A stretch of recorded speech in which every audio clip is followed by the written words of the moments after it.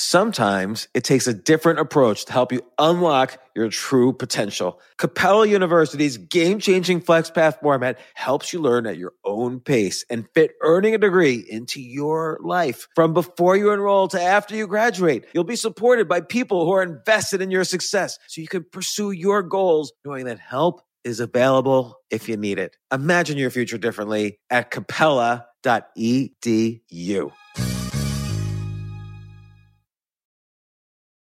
People today can spend half their lives over 50. So it's good to be financially ready for what's important to you as you get older, like a family vacation.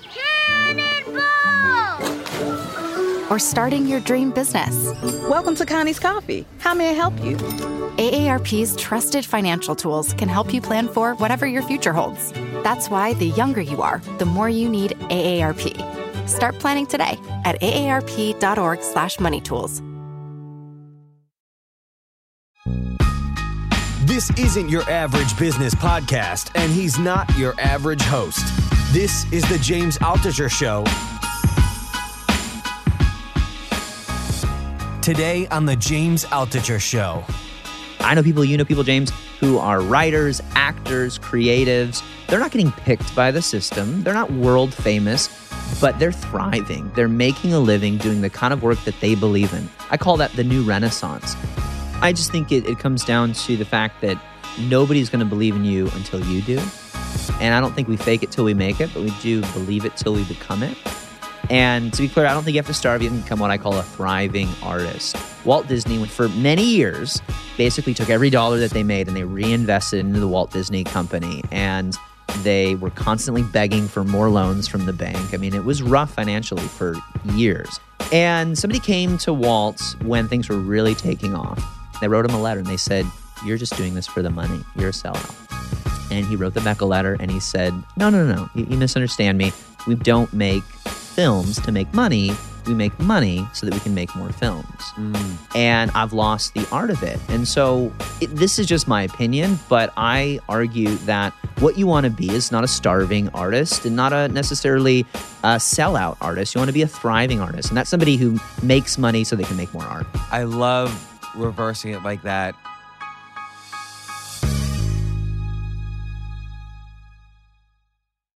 Real artists don't starve. That is a great quote, but it's also the title of a book by my friend Jeff Goins. Jeff, welcome to the podcast. Thanks for having me, James. It's good to be here.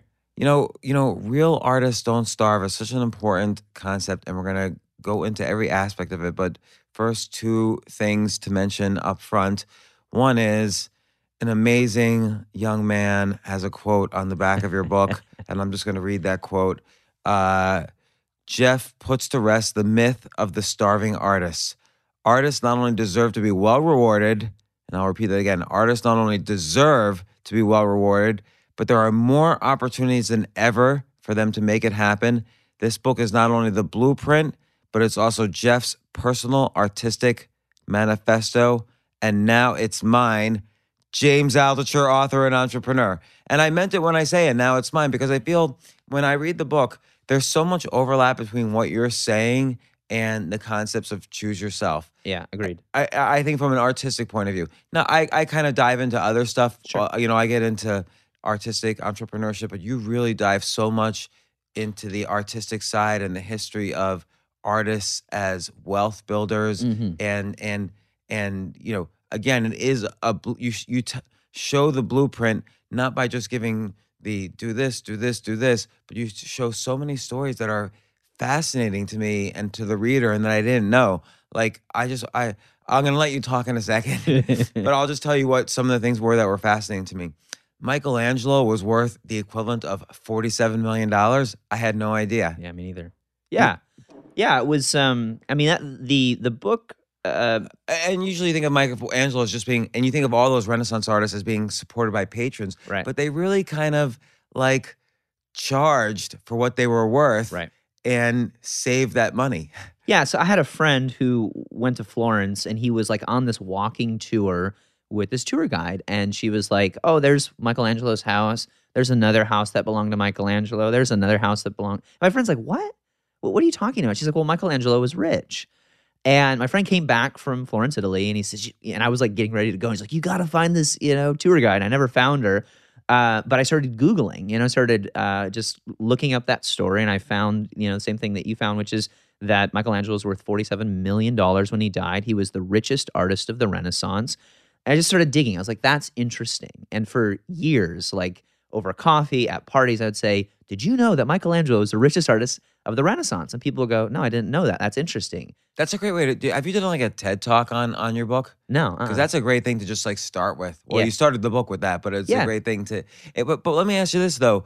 Of course, I would say artists today are divided into two categories. I mean, there's a spectrum, but there's the kind of artist who is not expecting to get paid enormous amounts of money for their work. Right. And then there's the kind of artist that we just naturally accept. And you bring one of them up in your book, or many of them up, but like Dr. Dre is a billionaire and he's clearly an artist, or Kanye West is clearly an artist, Beyonce's an artist, Michael Jackson's an artist. Totally. These are billionaires or semi-billionaires or whatever. So we kind of expect like that, and it's okay for the most talented of people to become billionaires and to hold out their hand for money, and we don't think there's anything wrong with it. But if someone is used to, drawing little pictures or writing books, we almost get offended if they ask for money and want to be wealthy. Yeah. Why do you think there's this dichotomy in how society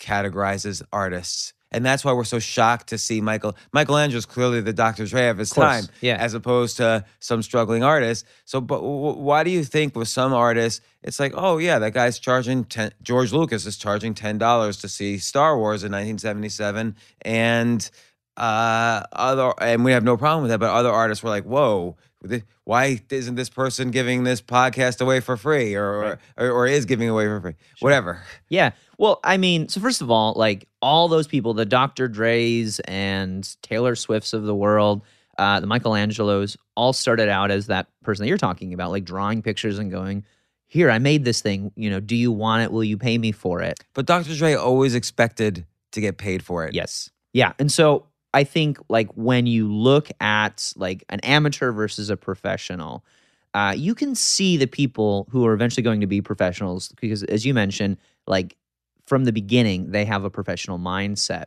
And so like with the Michelangelo story, I thought that was interesting, but I didn't know why it was interesting. And I didn't want it to just be like an outlier story. Because obviously he's like, yes, he was the richest artist in the Renaissance. He was arguably probably the best. Was he richer than Da Vinci? Yeah. Da Vinci was not good with his money. So Michelangelo— But he owned like a castle. He still wasn't like a poor wreck. Right, yeah. He had lots of patrons and lived off of, that income. Michelangelo, first of all, charged more than everybody else.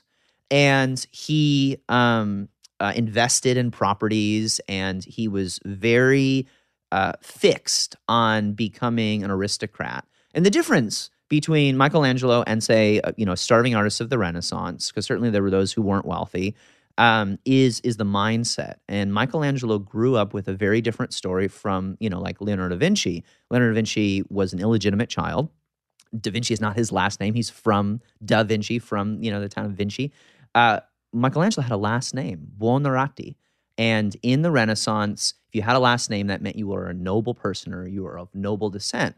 But at the time, Michelangelo's family didn't have any wealth. They weren't well off. But there was this story that they told themselves, which is, we were a noble family and we've got to return to our place of prominence. And so when Michelangelo decides to be an artist, which is not a bad profession. It wasn't like a penniless, musician, like whatever, like the 1970s in New York, say. It was a decent profession. But so when he becomes an artist, he decides, I'm going to become an aristocrat. So what do I have to do? I have to get the wealthiest patrons. I have to get the best connections. And I have to charge enough money that I can make a living off of this. And he ends up charging, eventually, he charges 10 times what his peers charge. Well, also, to be clear, he probably was 50 times better than his peers. I mean, he had built up an incredible skill. Yeah. That was unique, and nobody in that area could compete with, unless there were people competing that we don't know about that died homeless and poor that we don't know. But I doubt it. Like, yeah, I think the point of the book is you can be really great and really poor. And so What's an talent. example of that? Well, so like Leonardo da Vinci is an example of that. I live in Nashville, where you meet incredibly talented musicians. Like I used to play guitar and toured professionally with a band for a year. And then I moved to Nashville and I stopped calling myself a guitarist because the people waiting on me at restaurants were 100 times as talented as I was. And so talent is sort of a prerequisite. Like you can't be bad and become what I call a thriving artist. But just because you're good doesn't mean you're going to be a thriving artist. So Michelangelo and Leonardo actually had a contest early in Michelangelo's career where they wanted to see who could outpaint each other. Michelangelo was I had no idea. Yeah, it's really interesting. And I've read all about these. I had no idea that they did that. Well, they were like frenemies, and Leonardo was older than Michelangelo, and by like maybe 10 years. And Michelangelo was a sculptor. Leonardo was primarily a painter, although he was a Renaissance man. He did a bunch of different things. He was a polymath. And Leonardo basically said sculpting is a lesser art. And he was criticizing Michelangelo. He's like, because you can't like sculpt the sky. With painting, you can create anything. With sculpture, you have to sort of like root it to the ground. But I'm surprised Da Vinci would say that because he was so enamored with the study of the human body. And one way to really show evidence that you've studied the human form and muscles and bones and everything is through sculpture. Right. So Leonardo, basically, they challenge each other and they have a painting contest. And they do it to try to win this commission. And Michelangelo has he did some painting because as an artist, you practice with different mediums during your apprenticeship.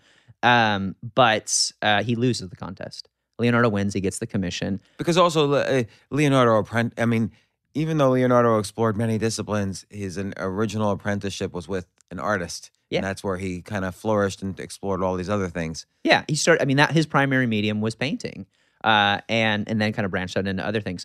So going back to the talent thing, like Michelangelo starts out at his career, yes, he's really good, but he's not the best at the time. What he is he has this dogged pursuit of success, and not just any kind of success. Like he wants to create really great art and he wants to make a lot of money doing it. Picasso once said, "I want to live like a pauper, but with plenty of money."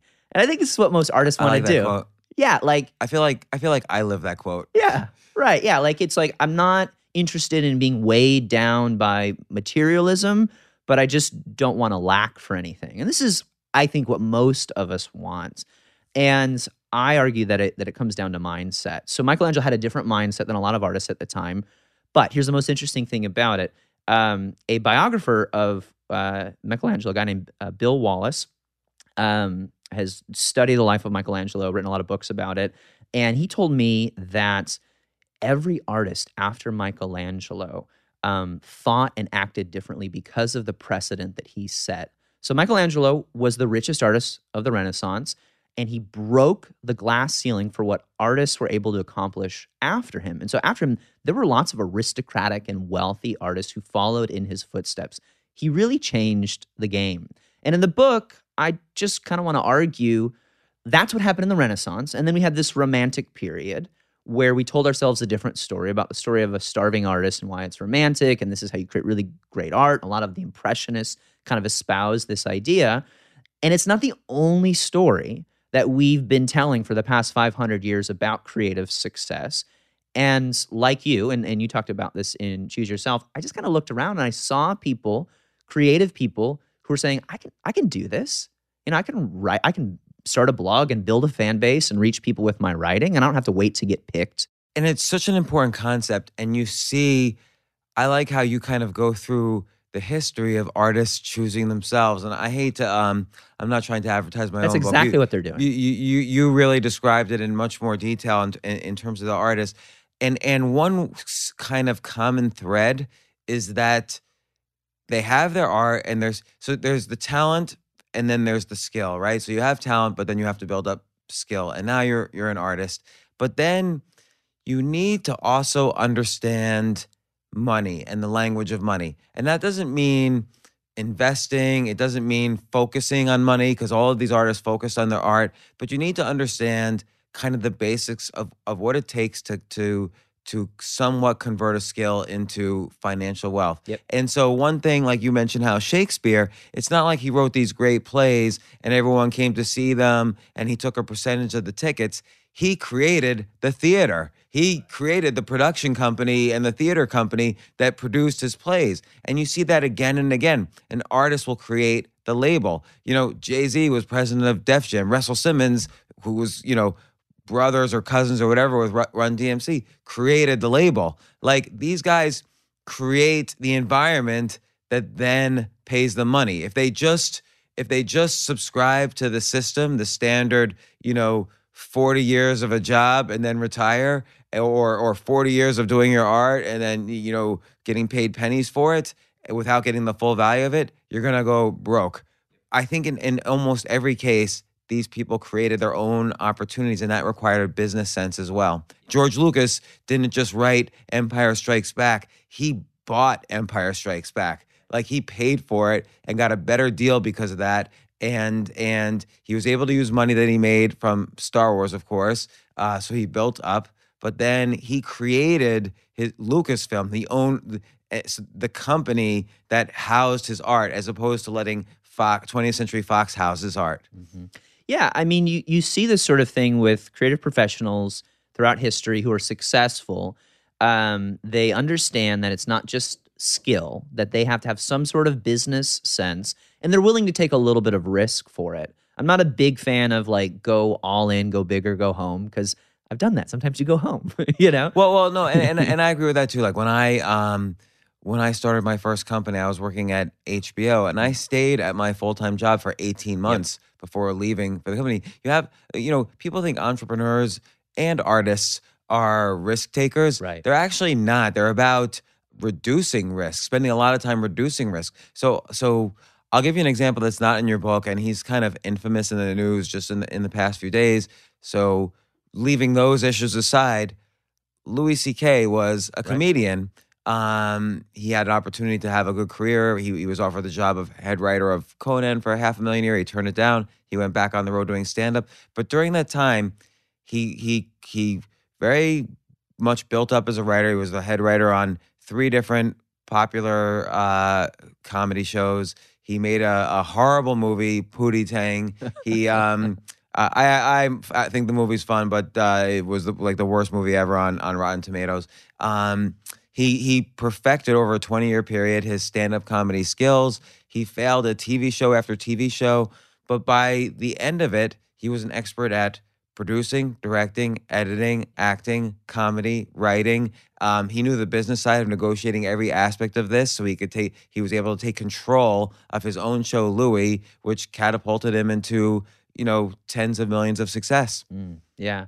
Yeah, I love that. You mentioned George Lucas, and you see a lot of these people do this where they partner with a patron at some point. Michelangelo did this. They get some money, some opportunity, but then they don't stay beholden to that relationship. Very key. They choose themselves.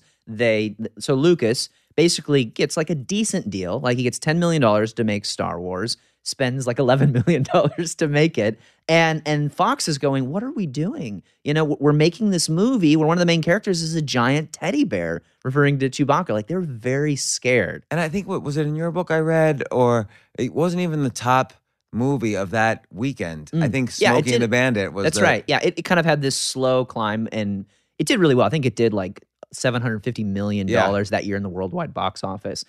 And then they come back to the table, and Fox goes, "Okay, we want to give you lots of money." And Lucas goes, "No, I'm going to pay for it myself, and I'm going to keep all the rights to it, basically." And they negotiate it because you got to have a film, you got to have distribution and stuff. And basically, he retained like 70% of the film rights royalties. Plus all the merchandise rights. Plus, he wanted all the merchandise rights, and they negotiated him down to about 90%. That deal is almost the exact opposite of the original deal that he got, which was like he got like 20% of Star Wars. And so let me ask you this, because like I'm the type of person. First off, a lot of people think money in today's age means the business of money is money. So if you want to make money, go in a money business, like Sure. go in the hedge fund business, go in the technology business and sell to Google, Right. go to Wall Street. But it's just not true. Like you never saw Louis C.K. say, or any of these guys, Picasso or whoever say, well, first I've got to start a bank or a hedge fund, and then I'm going to get back to Right. painting or writing Yeah. or whatever. These people figured out how within the context of their art, where the money was and how to not extract it, because that sounds like almost insidious, but how to make money a part of what they do. And George Lucas did that. But then when is it, like I always feel like I don't really need, like, George Lucas is a billionaire. I feel to like myself, I don't need a billionaire. Maybe I have a bad mindset. But George Lucas was not afraid to say, look, I don't want just 10 million. I want $1 billion. Yeah. And he put his hand out. Yeah. What's the mindset there? Because I think that's an important mindset. I don't think George Lucas was trying to make $1 billion. I think at the beginning, he was trying to control his art. He wanted say over what he was making and how he was going to make it. Another example would be like John Lasseter, right? John Lasseter basically gets fired from Disney, goes and starts working for Steve Jobs at what becomes Pixar, and pitches Jobs on, hey, let's make stories, And Jobs is like, we're already losing money. Right, because just to be clear, Pixar, which coincidentally Steve Jobs had bought from Lucasfilm, George Lucas, because it was basically essentially computers and software for creating animations, but he had no idea that there would be storytelling involved. It was just it was basically for graphics for movies. Yeah, they had this computer, and they're like, well, we could like make an actual movie with it. And and so he talks him into doing it, and Jobs puts more money that that he got from Apple, and he's basically quickly spending his fortune. He doesn't work for Apple anymore, trying to get Pixar off the ground. And during that time, they eventually start making Toy Story and all of that. They win an Academy Award for a short film, and Disney comes back to Lasseter and offers to give him 3 times his salary.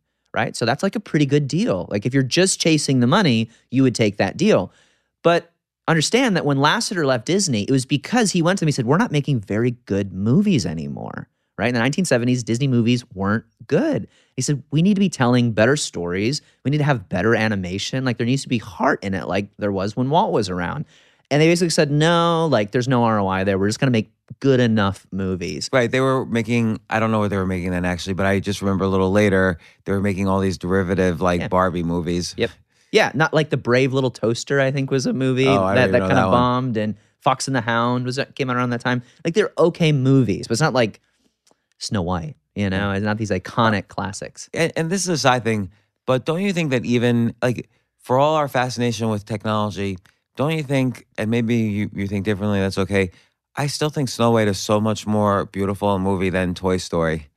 I think Snow White is a classic. I think it's beautiful. I like anything where you can feel the art. They said Monet painted so that you could see the brush strokes. Like I like art where you can see the brush strokes. But but Walt Disney's a fascinating story too. So clearly this guy was an artist. Like he made so many beautiful movies in the 1930s that are still relevant today. Like if you show them to a 4-year-old, 5-year-old boy or girl today, they would be like, oh my gosh. But do you know, Disney started off becoming a big company, not because of those movies, but because they created this brand of Mickey Mouse. And then some guy came to them and said, hey, can I license Mickey Mouse and put it on a watch? And then they sold millions of watches like in the middle of the Great Depression. And that became, Disney's original source of big profits. Yeah, I love that story. And I think it was the same guy who said, I want to I don't know if it's a watch guy or whatever, but there's this guy who came to Walt Disney and said, this is great. Let's create the Mickey Mouse Club. And what we will do is we'll rent out movie theaters and we will show your films, but we'll do it for kids on Saturday mornings, and parents can drop their kids off or whatever, and it's a club. And this kind of catapulted the Mickey Mouse brand because you had these groups of people that were coming together. They're creating these little scenes.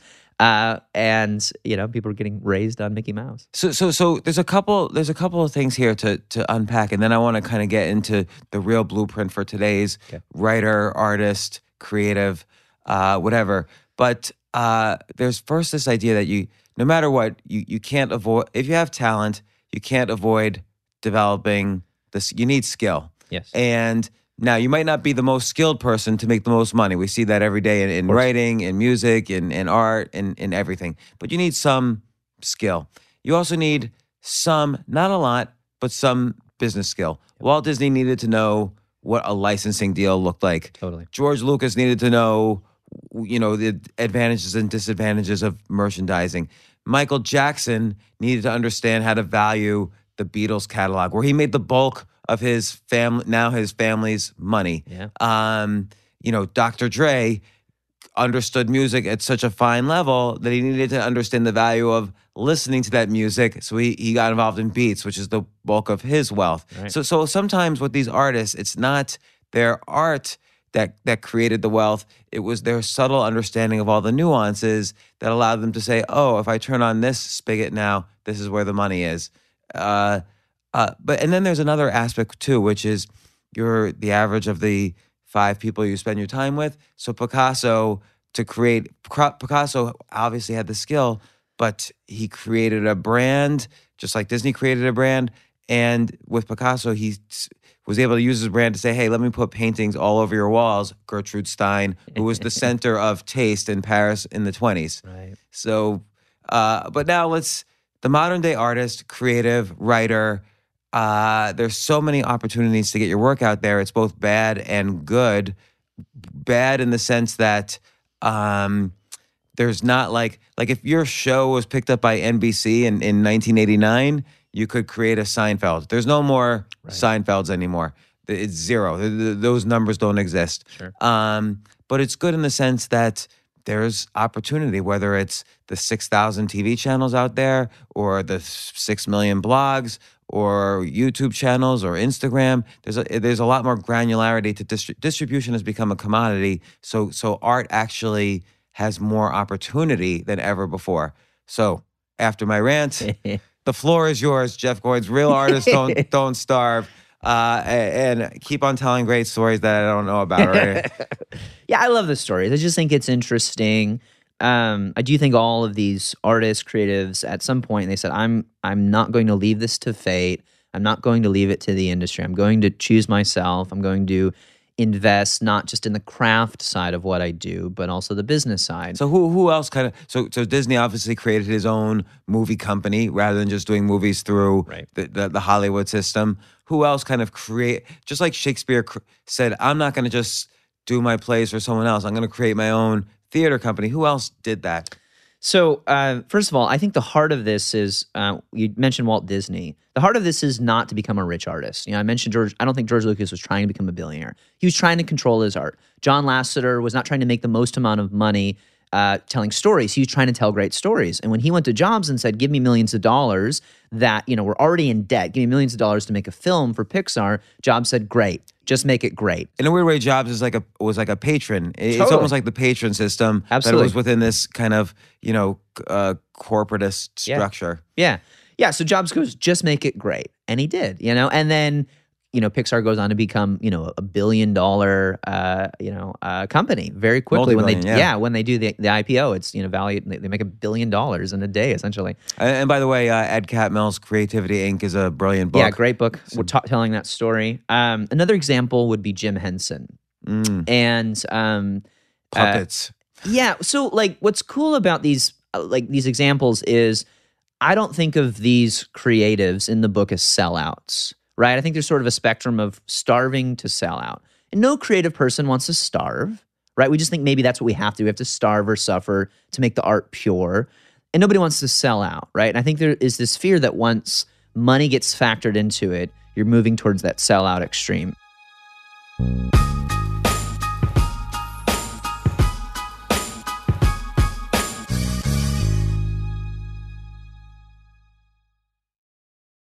Yes, it's totally true. Airbnb has changed my life. If anything, they have made my life so much better. I used to live in Airbnbs. I lived in over 100 or 200 different Airbnbs over a 3-year period, and I loved it. I became a really good guest of Airbnbs, and I got to know lots of hosts. So when I initially owned a house, of course, the first thing I thought was, I'm going to turn my house into an Airbnb because I travel a lot. So why leave my house unused when I could make a side income by letting others Airbnb my house or come to stay in my house as guests. And having my own Airbnb or being a host for Airbnb has allowed me to do just that. And I've met other hosts. I've actually spoken at Airbnb's host conference. I think it was in 2017. I met so many just nice hosts. It's a great community. And I love, turning my own home into an Airbnb. Like I'm traveling to Austin next month. My home's going to be an Airbnb while I'm away, and I'll stay in an Airbnb. I'd rather stay in like a 3-story house Airbnb than in one tiny hotel room in the middle of Austin during South by Southwest. So listen, while you're away, your home could be an Airbnb. Many people host on Airbnb, but there are people who are just letting their house sit empty, who've never thought about it or didn't realize their space could be an Airbnb. Hosting can easily fit into your lifestyle and is a great way to earn some extra money. So if you have a home, but you're not always at home, then you have an Airbnb. Your home might be worth more than you think. Find out how much at airbnb.com/host.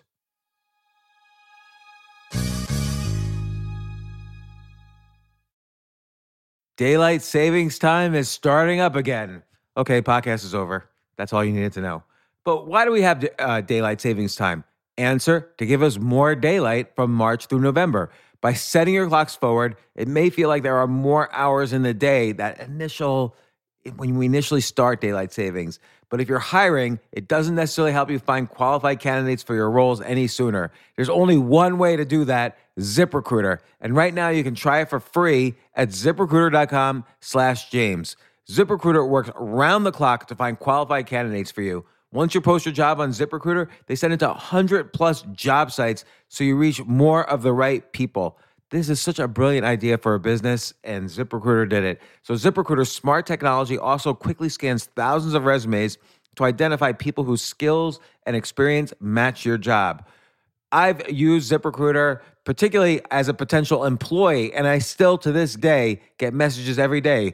James Altucher, would you like to apply to be VP of Entertainment at NBC or whatever? So there's just nonstop emails. Like I got 5 or 6 emails today because a year ago I signed up for ZipRecruiter. So spring forward with a new hiring partner, ZipRecruiter, and find top talent sooner. See why 4 out of 5 employers who post on ZipRecruiter get a quality candidate within the first day. Just go to this exclusive web address to try ZipRecruiter for free. ZipRecruiter.com/James. Once again, that's ZipRecruiter.com/James. ZipRecruiter, the smartest way to hire.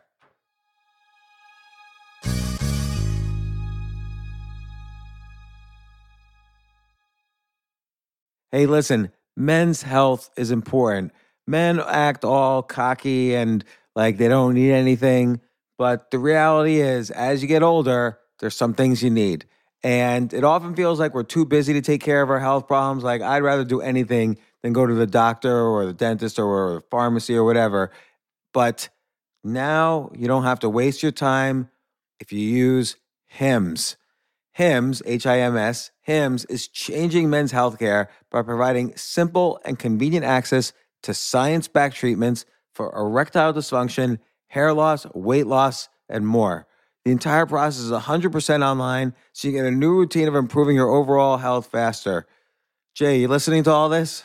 Yes, I definitely gonna use Hims from now on. Not that you need it. You're young and healthy. James, I'm 35. You're getting there. You might need it. Who knows? But if prescribed, your medication ships directly to you for free and in discreet packaging. No insurance is needed. You can manage your plan on the Hims app, track progress, and learn more about your conditions and how to treat them from leading medical experts. Start your free online visit today at hims.com/James. Could you imagine that? There's a whole section just with my name on it. hims.com/James. That's how much I am representative of the kind of person who needs Hims.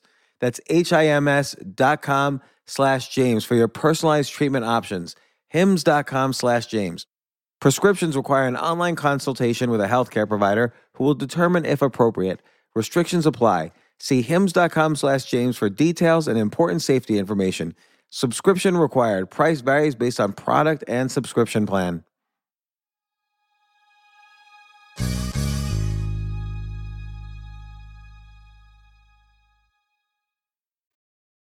So be my therapist for a second. When I published Choose Yourself, I self-published it, so I took ownership of what I was doing. I made like almost like a mini publishing company just to publish my own book.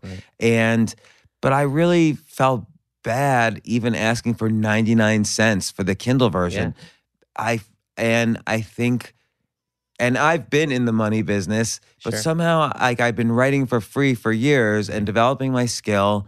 But then I felt bad and people even accused me of selling out, even though it was only, he's just being controversial so he can get rich off this book. Believe me, you cannot get rich off of a 99-cent book. And no matter how many copies it sells. If it sells 1 million copies, you're still going to get taxed on it, and it's over years and so on. So I suffer from this too. Totally. Yeah, and I think that's normal. I think if you suffer from that, you have a conscience. And so you're in the good crowd. And to be clear, I don't think you have to starve. You don't have to sell out. You can become what I call a thriving artist. Walt Disney, when he was at kind of the pinnacle of his career, and for many years, they basically took every dollar that they made and they reinvested into the Walt Disney Company. And they were constantly begging for more loans from the bank. I mean, it was rough financially for years. Until the Mickey Mouse watch. Yeah. And somebody came to Walt when things were really taking off. And they wrote him a letter and they said, "You're just doing this for the money. You're a sellout." And he wrote them back a letter and he said, No. You misunderstand me. We don't make films to make money. We make money so that we can make more films. So why do you charge for your book? Why do you try to, monetize a podcast or something? If you're thinking like a thriving artist, you're disciplining yourself in the art of making money so that you can make more art. And it's for me, money is the means but never the master. And you see this with very successful, thriving artists. They understand if I'm getting paid, I can make more art. And I'm not saying that there aren't people out there that are just trying to capitalize. Gosh, I'm gonna steal this and write a post about it, okay? Yeah, totally. Yeah. Because, I mean, for me, that's the crux of it. If I'm not making money, and for many years, I was a writer with a blog with 12 people reading it. Nobody was reading it. I wasn't making any money. And that sucked. Like, that wasn't fun.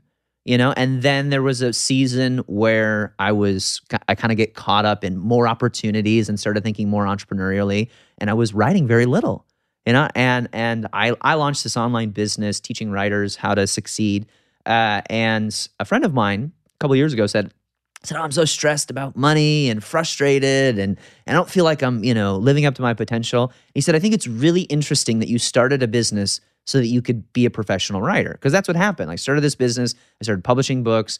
I started blogging, doing all these different things, speaking, and I started making money. So I quit my job. My wife quit her job, got to stay home with our son. Like, it was a really great thing. And he said, "I think it's interesting that you started a business so that you could write more, and now you're not writing." And I was like, oh, like the means has become the master, right? I'm doing it just for the money, and I've lost the art of it. And so this is just my opinion, but I argue that what you want to be is not a starving artist and not a necessarily a sellout artist. You want to be a thriving artist, and that's somebody who makes money so they can make more art. I love reversing it like that. I have to keep that in mind, and I think some people listening to this should keep that in mind. Like, everybody's got something that they want to express, a story they want to express, whether it's through writing, drawing, or doodling, or acting, or something, and there's so much psychology and insecurity around it already, and then to throw money into the mix makes it very, very hard. Like, people are scared to lose money. They're scared to take risks, but they're also scared to ask for money. Like, because they think, particularly when you're beginning, you're at this point where you think, "Oh, I'm not Dr. Dre, or I'm not J.K. Rowling or the Beatles. Like, how can I ask for money?" But I think asking for money is a way also of measuring how much people are going to value and validate your art. Now, there's a little bit of charisma associated with it too, like Picasso and Dr. Dre and probably William Shakespeare and Walt Disney and certainly Steve Jobs have this charisma too. Yep. Yeah. Which is, you can learn that, Shakespeare is an interesting story because he, I don't know if he was charismatic or not. Shakespeare in Love certainly presents that he was, dashing. But all he did really was he saw an opportunity, which was he was a part of this company where they were kind of in this bad deal with their landlord, where they were under this like 2-year contract, but the theater was shut down, and they couldn't put on any productions unless they were doing it at this particular theater.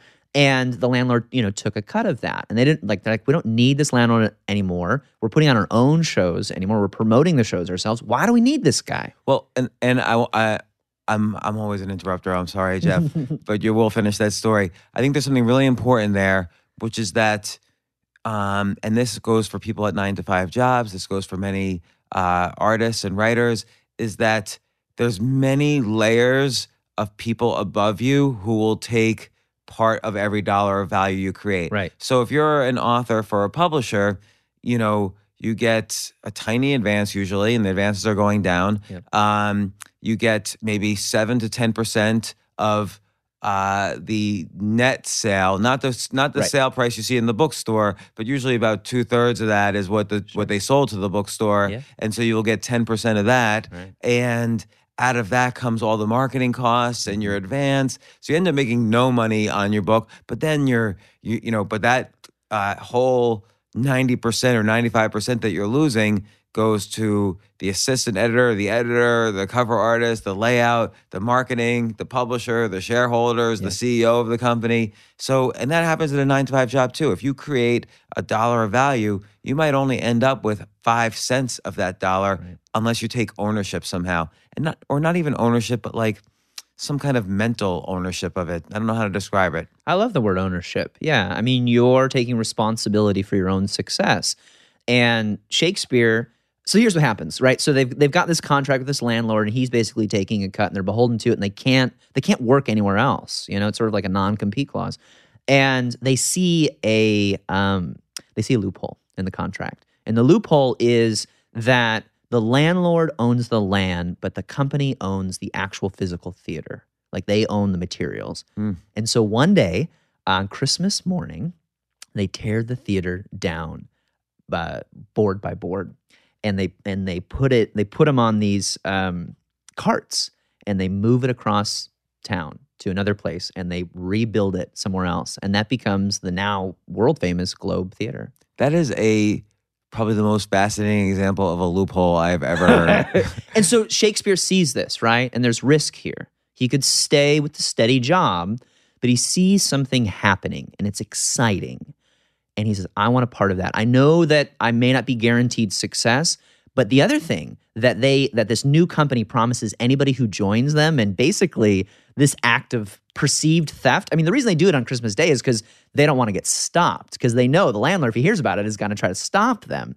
And so they can legally do it, but it's kind of one of those things, if we see you tearing boards down, we're going to send the police and stop you because it looks like you're vandalizing it. Whereas if it's just, you come back around New Year's and you go, oh, like the theater's gone. I guess. But couldn't the landlord have said, I mean, I'm playing the role of 16th century lawyer right now. Couldn't the landlord have said anything on my land was my property? I guess. Or he could have said, get off my land, and I keep what's on it. All I know is the contract had a loophole. They tore it down on Christmas Day, and they offered anybody who helped them with it a percentage of ownership of the company.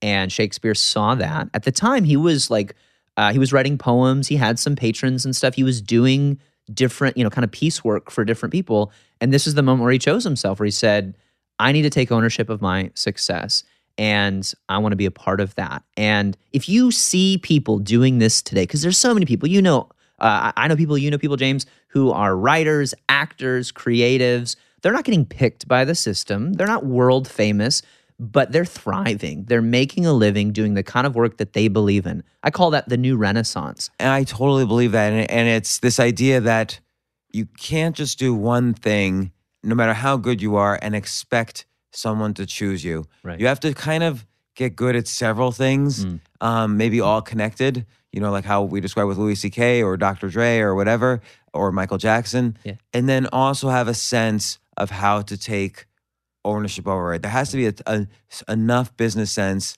at least understanding the business of your industry better, which you should, as an artist, you should understand the business of your industry better than all the non-artists, because you don't want to be taken advantage of, and you want to take advantage of the nuances you're going to see as an artist. Yeah. Yeah, it reminds me of, I'm sure you've read 48 Laws of Power by Robert Greene. Yeah. I read that book and I was like, no, people aren't this way. No. And he basically says you can read this book if you want to, acquire power, or you can use it as like a playbook to defend yourself from people who will try to take advantage of you. And I live in this like really great city where everybody's nice to each other. Everybody's like competitors, but they're all like collaborating with one another, helping each other, telling one another what they're doing. Hey, how did you sell all those books? Or how are you getting so much traffic? And it's a very collaborative community. And I was like, I don't know about this, Robert Greene. And then, although that's a genius book. It's a great book. And then it happened, right? And then and a friend of mine basically tried to steal business from me. And I heard about it. And I was like, oh, this does happen, And I do have to be aware of the rules of the game so that I at least don't get screwed. I don't get taken advantage of. And so you may be a creative going, I don't care about money or business. I just want to make my art. And that's fine. That's good. But if you don't want to be taken advantage of by the system, you've got to understand the business. Dr. Dre is a great example of that.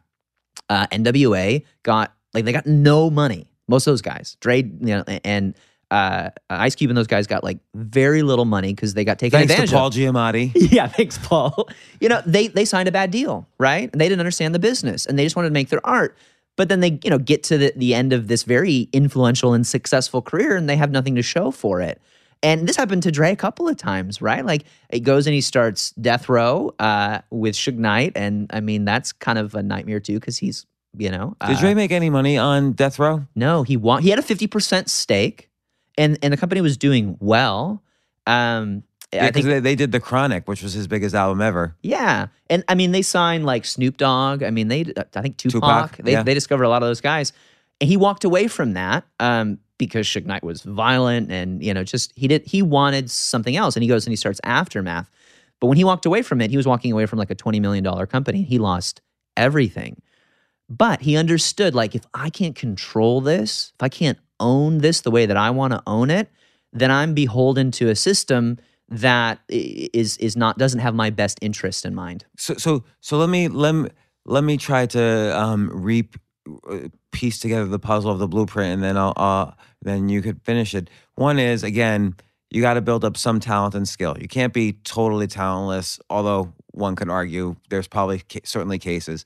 Then I think you need to build what Scott Adams calls the talent stack, like find many areas under this umbrella of like art or writing or whatever where you're talented. So you're good at writing nonfiction, you're good at writing this type of thing, this type of thing, this type of thing. You're screenwriting, so you get storytelling. You get good at many skills. But then third, you need kind of a little bit of understanding of the skill of business. Fourth is figuring out, what does ownership look like in this art world? What are the different ways that ownership happens? Like in a creative way being, Michael Jackson kind of securitizing, almost turning into a stock. The Beatles catalog is a very clever way of doing it. Right. And David Bowie did that with the so-called Bowie bonds, which people could Google. And then finally, though, there's a faith, and this is what you're saying with Dr. Dre.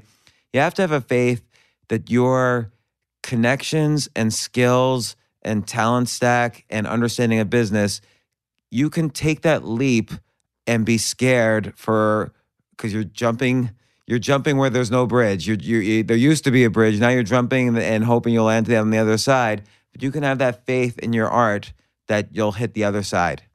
Yeah. I mean, I just think it comes down to the fact that nobody's going to believe in you until you do. And I don't think we fake it till we make it, but we do believe it till we become it. You go back to the Michelangelo story. Wait. Believe it till we become it. Let me just, how is that different from fake it till you make it? Yeah. So Michelangelo, I think, if you're faking it, you're talking about it, but you're not necessarily doing it. And we all know fakers, people who are talking about what they're doing bigger than it really is. My friend Brian Harris talks about learning out loud. And, and you do this, James, like talk about stuff, not as if you're already an expert going, here's what I learned about relationships from this relationship that, fell apart. Or here's what I learned about internet marketing from this thing that worked or didn't work. And you're honestly kind of sharing what you're learning as you're going. Fake it till you make it. Which is key to doing it. Yeah, that's right. Because you're doing it. I'll just give you an example about this podcast. I stopped having writers on who were just writing about how you should do things when they didn't do it. So there's a lot of writers out there who have academic study after academic study about, I don't know, positivity. I'm just making something up. But they never did it, or maybe they're not like, you can write a million books about architecture, but if you're not a great architect, you really have no business writing a book about architecture unless it's like some kind of interesting historical thing or whatever. But anyway, go ahead. A friend of mine, a comedian named Ken Davis, told me a story one time about he started like opening for Ray Charles back in the day, and he said he was the only person who toured with Ray who Ray didn't fire during that summer tour, because he's a perfectionist and he'd be playing piano and he'd hear somebody like play a wrong note or something and you go, you're fired. And he told me a story about kind of like being at the height of his fame and career and some corporation saying, hey, we want you to come and speak about leadership or something that was kind of outside of his wheelhouse. And he goes, and there's a bunch of money. I could do that. He goes and he does it, and he stands up there and he does the talk, and he realizes, I don't know what I'm talking about. I can talk pretty, but I don't know this subject. And he gave the money back, I think, and said, I'm never taking a gig that I don't deserve to get.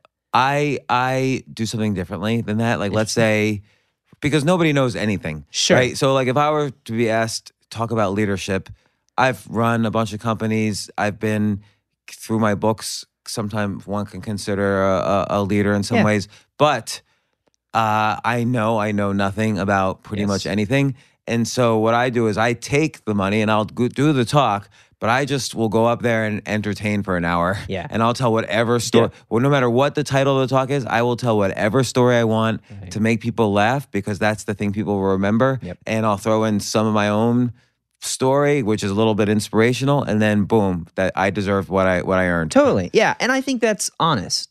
My friend was going, he was like, okay, I'm a leadership expert, read a bunch of books and talked about, like you talked about those academic writers, talking about it as if you've done it. So believing it to become it means you see, it's an act of faith. You see that something is possible. You have vision for it, but you're not there yet. And you're humble about it. You talked about practicing and acquiring skill. You're acting like an apprentice. So when Michelangelo started his career, he wasn't that good, because we're all not that good when we start out.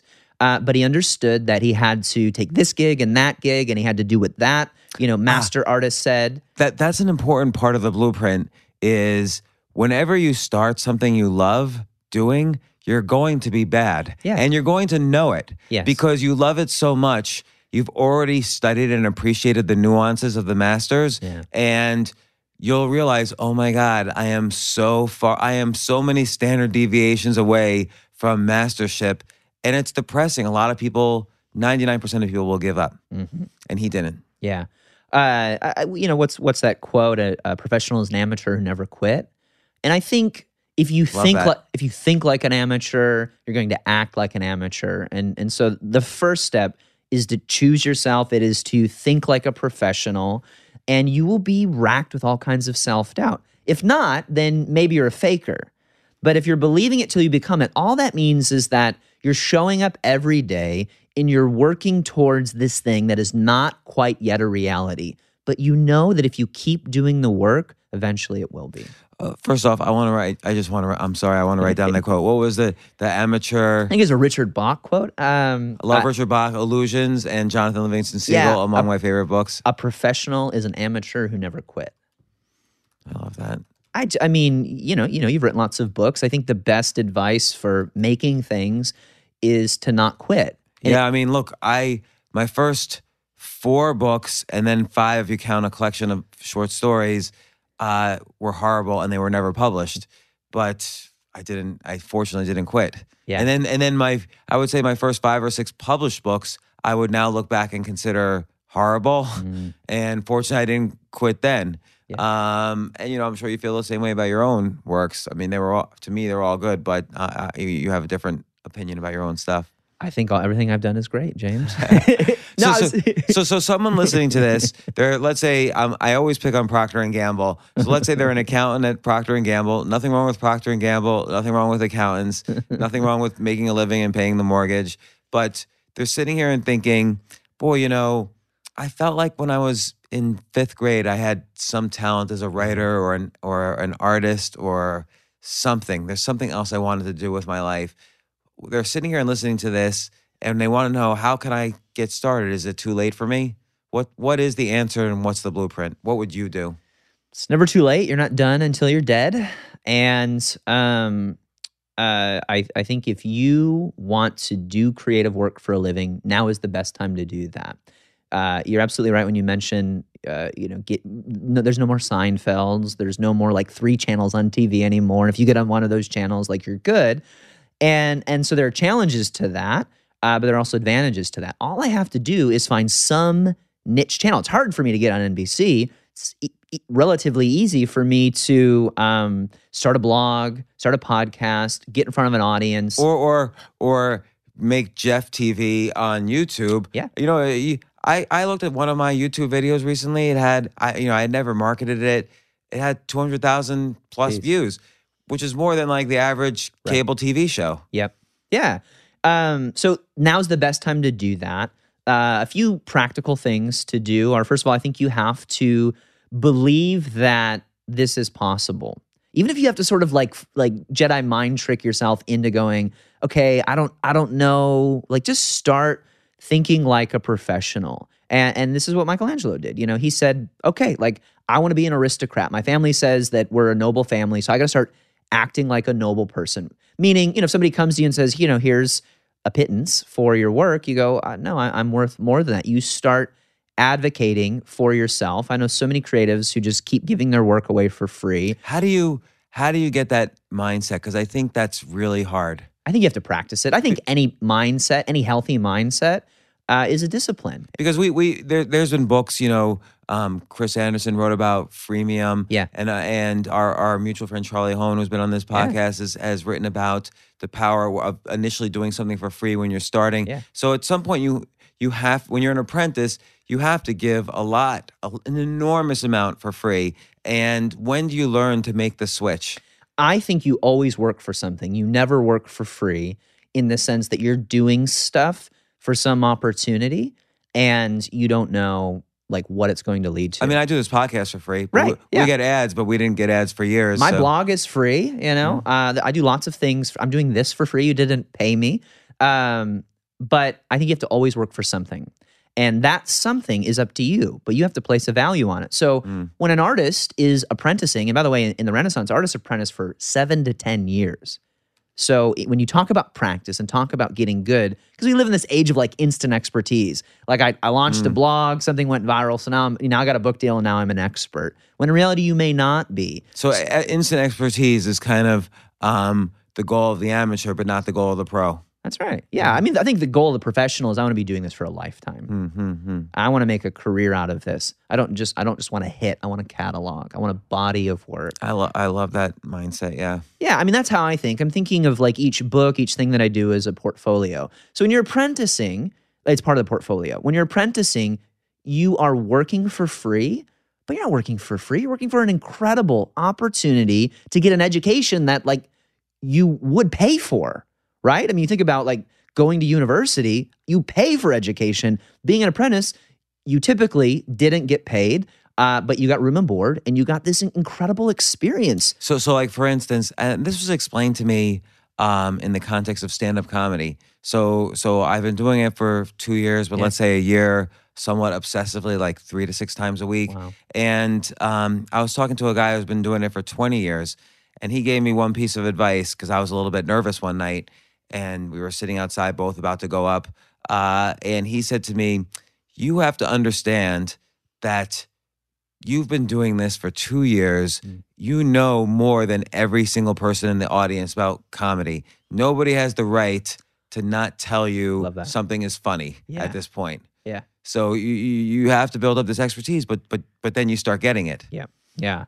Yeah, it's great. And I mean, just because you're good at something doesn't mean you're going to get paid for it. And I think always valuing your work forces you to think in every situation. So, if you're doing a gig for free, or you're going on a podcast, or you're meeting somebody for coffee, not in like a mean, like bad coercive way. We're trying to always get something out of somebody. But if this is a business opportunity, and Stephen Pressfield wrote a great blog post one time called Opportunities Are BS. And he basically said, look, every opportunity that's come my way where I had to do work for free essentially led to nothing. And I'm sure there are those things that lead to something. But what did you said this in Choose Yourself. You said, like no meeting I've ever been a part of has like led to money. No meetings lead to money. And partnerships don't lead to money. Yeah. Like, partner with us. We'll sell your services with our services. Yeah. They're just trying to sell their services. And by the way, we're backed also by these guys. We have these guys behind us, but nobody asks for that. So know what you're doing it for. And at the beginning, you're probably not going to be doing it for cash. But maybe you do a speaking gig because you're going to ask that event planner for 3 referrals, right? Maybe you're doing stand-up comedy because you're just trying to get better. Or you're speaking in that particular club, that particular night, because some other comedian is going to be there that you want to connect with. Always work for something. But understand that like you get what you ask for. You don't get what you deserve. I was at a speaking gig years ago. I was speaking at this conference with like 15,000 people. What conference? Jesus. It was a human resource conference. And there's that many human resource people that are going to go to a conference? Dude, and they like to party.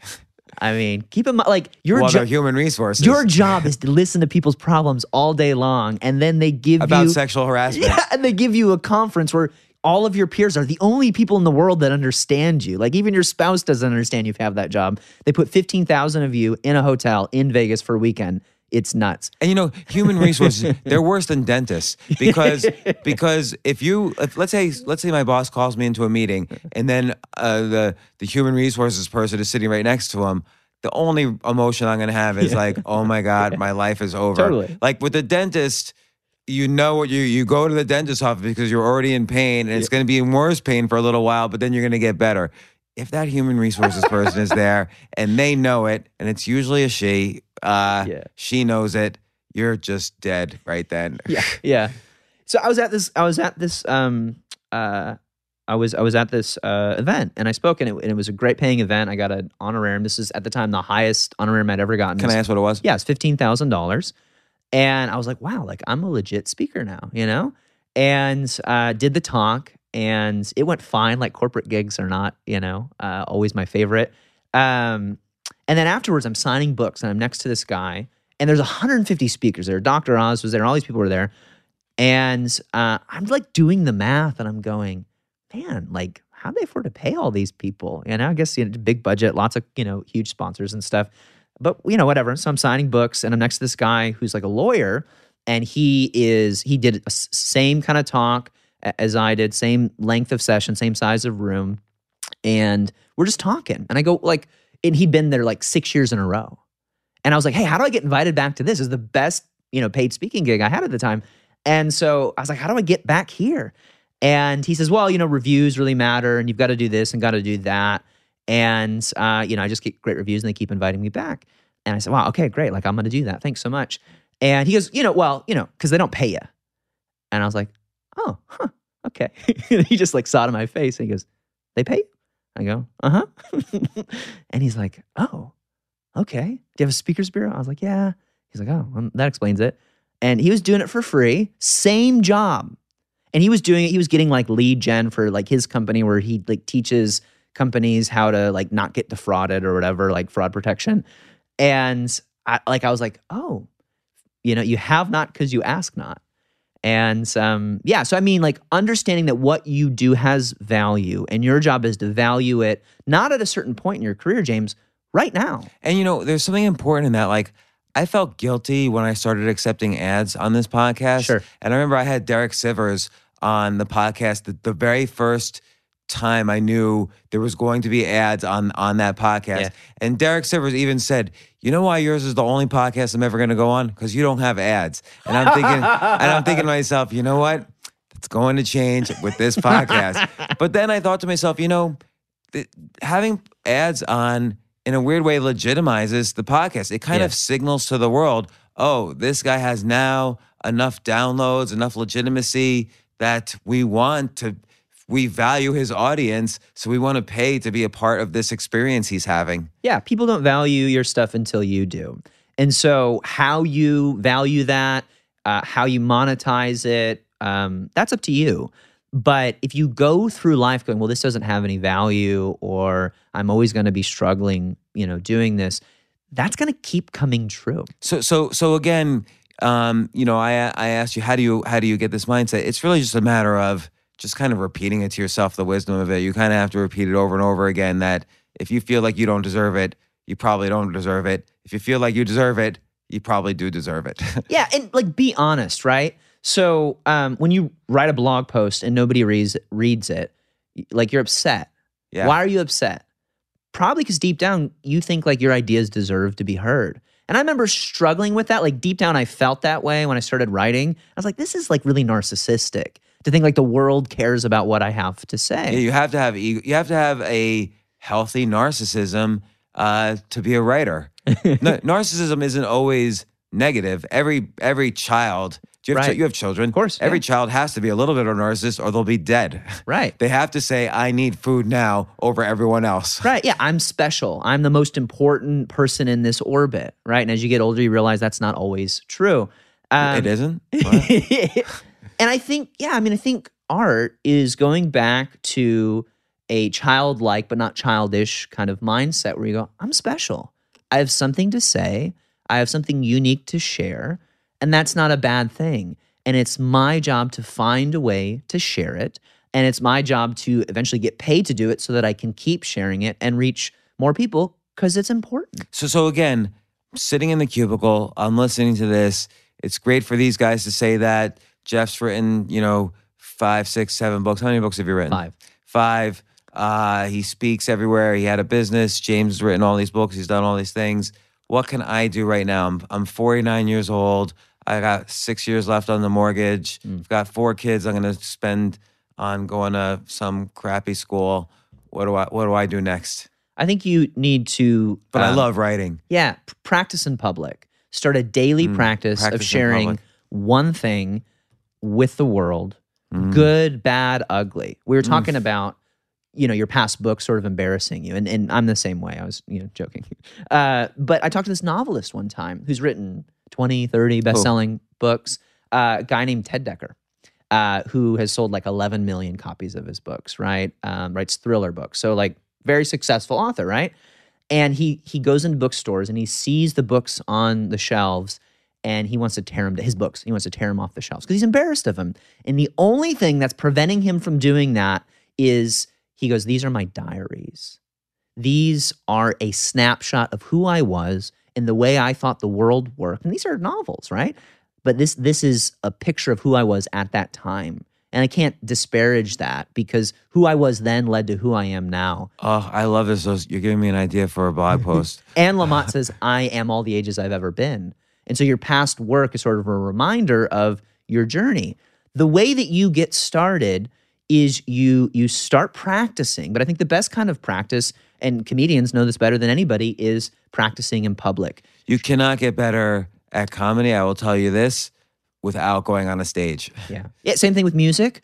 I played guitar for 6 years in my basement with my friends, plucking away, learning, Metallica, Nirvana. And you must have had talent. To keep doing it for 6 years, you had to have started with talent. I was good. My dad played guitar. He taught me, at an early age. It was fun for me. But I thought, like, I'll never be great. Like, I was like, I'll just never be that great. And then I joined a band, and I toured the country for a year. We had a little stint in Taiwan. We were big in Taiwan. Did you have fans? James. Did you make money? We made $8,000 that year. So, but like the fans, what was the name of your band? So it was called CTI 1421. Oh, no wonder you found. That's the worst name I've ever heard. So, but were people in Taiwan like CT 1421? Yeah, headlining in Taiwan. People thought we were amazing because we were a Western band, and they just thought it was so cool. The point of it is, I played 5 to 10 shows a week. It was more music than I'd ever played before, and I did not practice other than those shows, just performing. We just performed constantly.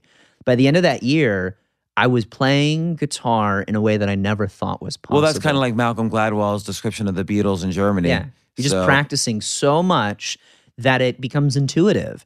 Practicing in public is so important. Yeah. Blogging is practicing in public. Podcasting is practicing in public. Public speaking is practicing in public. And yeah, you want to like develop your talent a little bit before you get on stage, obviously. But you have to bomb. Like you have to do it badly before you can do it well. And practicing in public shortens that feedback loop. And Stephen Colbert has a great quote about this. He wrote for Vanity Fair an article about it. You have to enjoy the bomb while it's happening. Love that. So a lot of people say, "Oh, if you fail, look back at it later and analyze it." It's even that much more powerful to attempt to enjoy it while it's happening. Right. I don't know why actually he said that, because I don't think I'm at that level of understanding, but I'm trying to figure that out. That's like my current goal. Yeah. What is Robin Williams? I think it's Robin Williams. Said, basically. You're dying up there. And I mean, that's how it feels. You're literally. That's Robin Williams, maybe the best comedian in history. You're dying. It's a form of, comedy especially is vulnerability, it's sacrifice. I like what Chris Rock does, where I think he enjoys the bomb. And you write about this in your book. Yeah. So what he does, I think is super interesting, is if he's got new material for like a tour or something, he goes to a bunch of crappy small comedy clubs near where he lives, and he'll show up unannounced, and he's Chris Rock, so they'll let him on stage, and he shows up, sits on a stool, pulls out a legal pad, and just reads the jokes. Well, what's great about that is that he's not performing them, is that he knows with his performance abilities are enough to make almost anything funny. Exactly. So he wants to use the bomb as a filter to say what's not funny if you don't add in his performance ability. Exactly. He's testing the joke itself, not him, right? Because he's a master communicator, master comedian, and so he just reads these jokes, and people sometimes don't laugh. Often they don't laugh. They walk out. They're sort of offended, and that's okay. And he does this week after week after week, trying to find out what new material is worth kind of working into his rep. So okay, we're back to the guy or lady listening to this. Yes. Practice in public, get better. But now how do they start, making money as an artist? I think there's lots of layers to this. I think start practicing in public. I think that's super important. You'll start building an audience, start building fans that way. Then I think joining some kind of scene, becoming part of either an online or even better in-person collaboration, like be around other people who are doing what you do. Like it's easier to do what I do because in Nashville, there's this small but really connected community of writers, artists, entrepreneurs who are all kind of helping each other. Lots of opportunities and scenes in New York City, LA. But I believe like every place has some kind of scene. And if you can't find it there, like connect with some people online. I think this is critically important, by the way. Some of this is charisma, again, to be able to quickly join and rise up in that subculture. Yeah. So any kind of art has a subculture that's built around that art, and it's alpha to omega like any other tribe or culture. But I think, again, you're the average of the 5 people around you. There's so much you can learn from the people who are aspiring in the way you are. And I think, I don't know what you think about this, James, but like charisma, I think can be acquired. Like I was really bad at asking girls out when I hadn't dated any girls. And I got better at asking girls out. The more I did it, the more I realized how to talk to women and how to look them in the face and try to make sure my voice didn't crack. And I got better at it. I don't think I ever got great at it, but like I was able to eventually get a girl to say yes. And I immediately married her because I didn't want to go through that again. Your charisma was going to go straight down after that. Who knows? Yeah, right. So I think it can be acquired. Like I don't think I was the most charismatic person, living in Nashville. But I knew that like I was pretty good at writing emails. And so I would like meet people via email that, we're going to be at a conference together or something. And I just email them ahead of time and say, hey, can I buy you coffee? And I do think that this scene. But buying the coffee, that's what people say no to. You have to give reasons why you're buying them a coffee. Yep. You have to offer value. Yeah. So what I do is called the case study strategy. And I think it's one of the best ways to do it is you reach out to an influencer, somebody that you admire and you say, "Dear so-and-so, thanks for X, something that you've created, this podcast, this book, whatever. It helped me do Y, saved my marriage, gave me an extra 20 years on my life, made me a bunch of money, whatever." So it's like a what you did for me. Yeah, here's what you did for me. Here's how I applied it. I am your case study. I know you love hearing stories like this, James, from your books, from your podcast. You share these stories with your audience. It's really exciting. You're going, hey, this stuff actually works. I'm not just talking to myself here. Any creator has, I don't care how big of a deal they are, they have some latent fear, some subconscious belief that what they're doing doesn't really matter. Nobody cares about it. And so if you can be one of those people that says, it matters, not, hey, this changed my life, because that's too broad. People say, oh, your book changed my life. How? What did you do? Like you're grilling me, I'm going, hey, my friend so-and-so, what's their name? How many books did they sell? How much did you make? Like you want specifics. And I love that. And when you're reaching out to somebody who's influenced you, do this 10 times with 10 people that you don't know and say, hey, you helped me do this. I'm going to be in town, or I'd love to, meet you sometime. No pressure, just wanted to say thanks. Somebody will say yes. And yes, people are busy. Don't take it personal if they can't meet with you. But that's what I started doing. I started reaching out to people that I admired, that I had learned from. And a lot of these people are my friends now. And I think it's because I said, hey, I'm teachable. I don't know everything. I'm not trying to impress you. But when we meet, I'll do whatever you say. I'll listen to the advice. I'll add to it that I think the case study thing is good. I think also so what you did for me is a good way to say what I can do for you is also equally good. Yeah, absolutely. And both should happen. Yep. And you never should say, what can I do for you? Yeah. Because then you're giving them homework to do. Well, and it's like, if I go to James, what can I do for you? That puts you in a weird position where now you've got to ask for something and it makes you feel selfish versus me going, hey, I did this thing. I hope it helps. Okay, so this is all great advice for the aspiring artist who wants to make a living doing what they're doing. Practice in public, find the scene. You kind of find mentors by going to conferences, buying the coffee. What did you do for me? Having a healthy narcissism that gives you permission to practice in public. In terms of assigning value, try all sorts of things, but the important thing is there is value to what you do, and trust yourself on that. And what's a final piece of advice? What would you say to someone who just wants to get started tomorrow? I mean, you need to start charging for your work. But even doing work, they've been doing accounting for 30 years. Yeah, make stuff that you can sell. Practice in public, and over time, that will turn into something. When John Grisham was a lawyer, he was a lawyer and a new dad, and he thought, maybe I could write a novel. And yeah, he wasn't a writer before then. No. He was a state legislator, actually, I think, before then. Yeah, and they're busy guy, right? Lawyer and a dad, new dad, so not a lot of free time. But he just had this curiosity about it. Got rejected everywhere? Yeah. So the way he starts is he goes, I'm going to write a page a day. Gets up a little bit early, kisses his wife and kids goodbye, goes to the office and writes 1 page per day. Takes him a few years to finish A Time to Kill. Gets rejected by a bunch of publishers, gets picked up by some small publisher, doesn't do well. I think it sold 2,000 copies. He bought 1,000 of those copies and sold them himself, choosing yourself kind of thing. Said, hey, that was fun. I did it. I can't believe I did it. I'm going to keep doing it. Again, what were his ambitions or aspirations at the time? He was enjoying bombing. He was enjoying the work. He was practicing every day, and then he was sharing that work. And then eventually, the second book that came out, this is 4 years in the making, was The Firm. And he was able to sell that. Again, got a lot of rejections. And that became a... Did that get a lot of rejections, The Firm? I think so, yeah. And then how does someone like that, or in general... we talked about this idea of taking ownership over your work so you could then start charging more and really, like Michelangelo, like Shakespeare, like Michael Jackson, George Lucas. These are these artists who we expect them to make money as an artist now. We would never accuse them of selling out, but in part it's because they took this risk. They took ownership of their work. Where does that come in? And I think that's the real key to thriving. Yeah, I mean, I think thinking of it like a portfolio. So I want to own the work, and from the beginning, you're going to own all the work, right? Because nobody's going to be wanting to acquire you or buy stuff from you.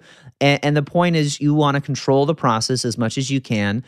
But it sometimes makes sense to sell your book to a publisher or to work with Fox to help you distribute your film so you can reach more people. Sure. I'm not 100% for ownership. Sure. I think having the mindset of ownership is almost as important, in some cases more important than ownership. So you have a career, you have your life that you own that can go in many directions. Sure. You're just not going to outsource it to Fox. Exactly. Yeah. So, I mean, I think it comes down to the job of the artist is to do great work.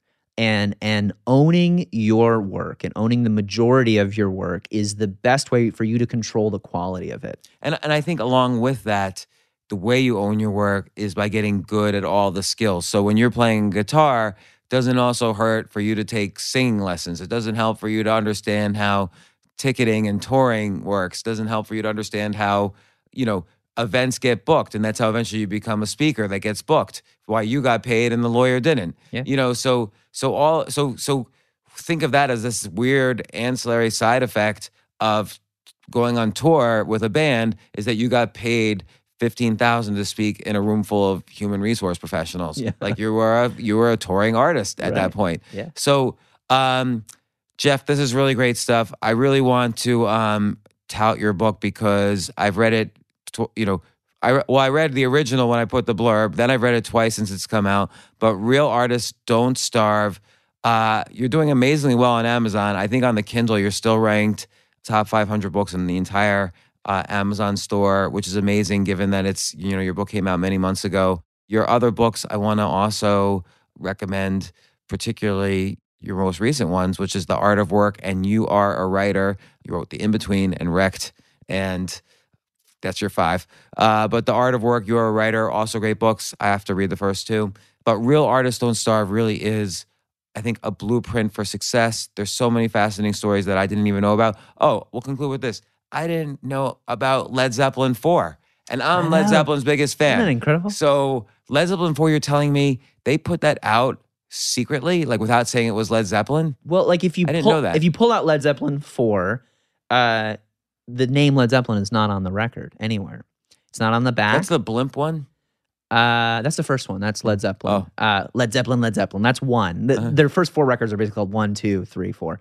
Because they don't have names. And so Led Zeppelin 4, which is sometimes called Zoso, they don't even have their they don't have like Jimmy Page and John Paul Jones and John Bonham and Robert Plant on the back. They have these symbols. Like they made up these symbols for their names.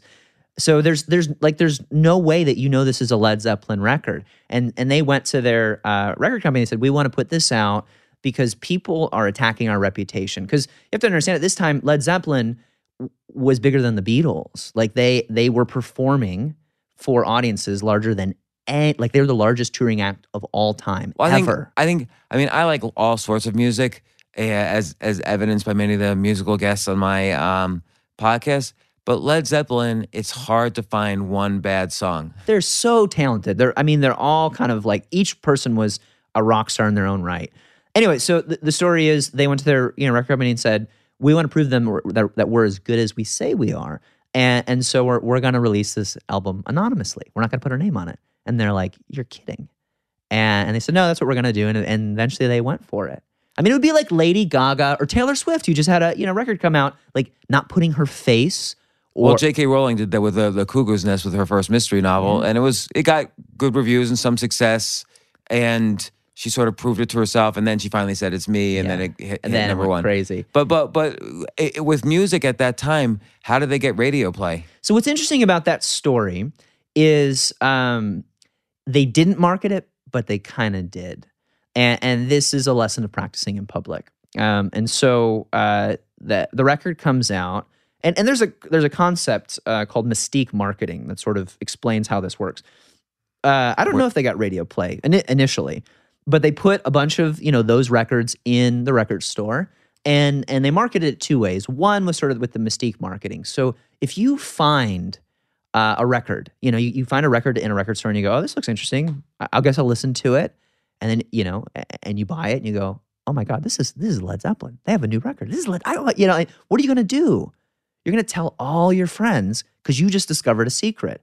Wait, I don't have to tell anybody about Taylor Swift's new album. But now mystique marketing is something that's going to only work after you've already have enough after you already credibility have an to have audience. mystique. Yeah. That's right. And the other thing they did is they kept teasing their audience at shows. And they said, we have a new record out. We got to go find it. And so that's the rule of the audience, that if you don't have an audience, helping your creative work spread is so much harder. And these days, we have no excuse to not build an audience for our art because it's free and it's easy to do. You just have to develop that habit of practicing in public. Well, Jeff, you've given so much advice. Your book is a really great read because there's so many stories like this. Plus, again, it's a blueprint how to go from, I really think it's how to go from the cubicle to artist to thriving artist. I highly recommend it. Thanks once again for coming on my podcast. What's the next book we can expect from you? I don't know. Good question. I have a friend who says that. How about real artists get rich? You know, not only do they not starve, yeah, but they get rich. Sounds great. I'll do that. All right. Thanks a lot, Jeff. Thanks, James.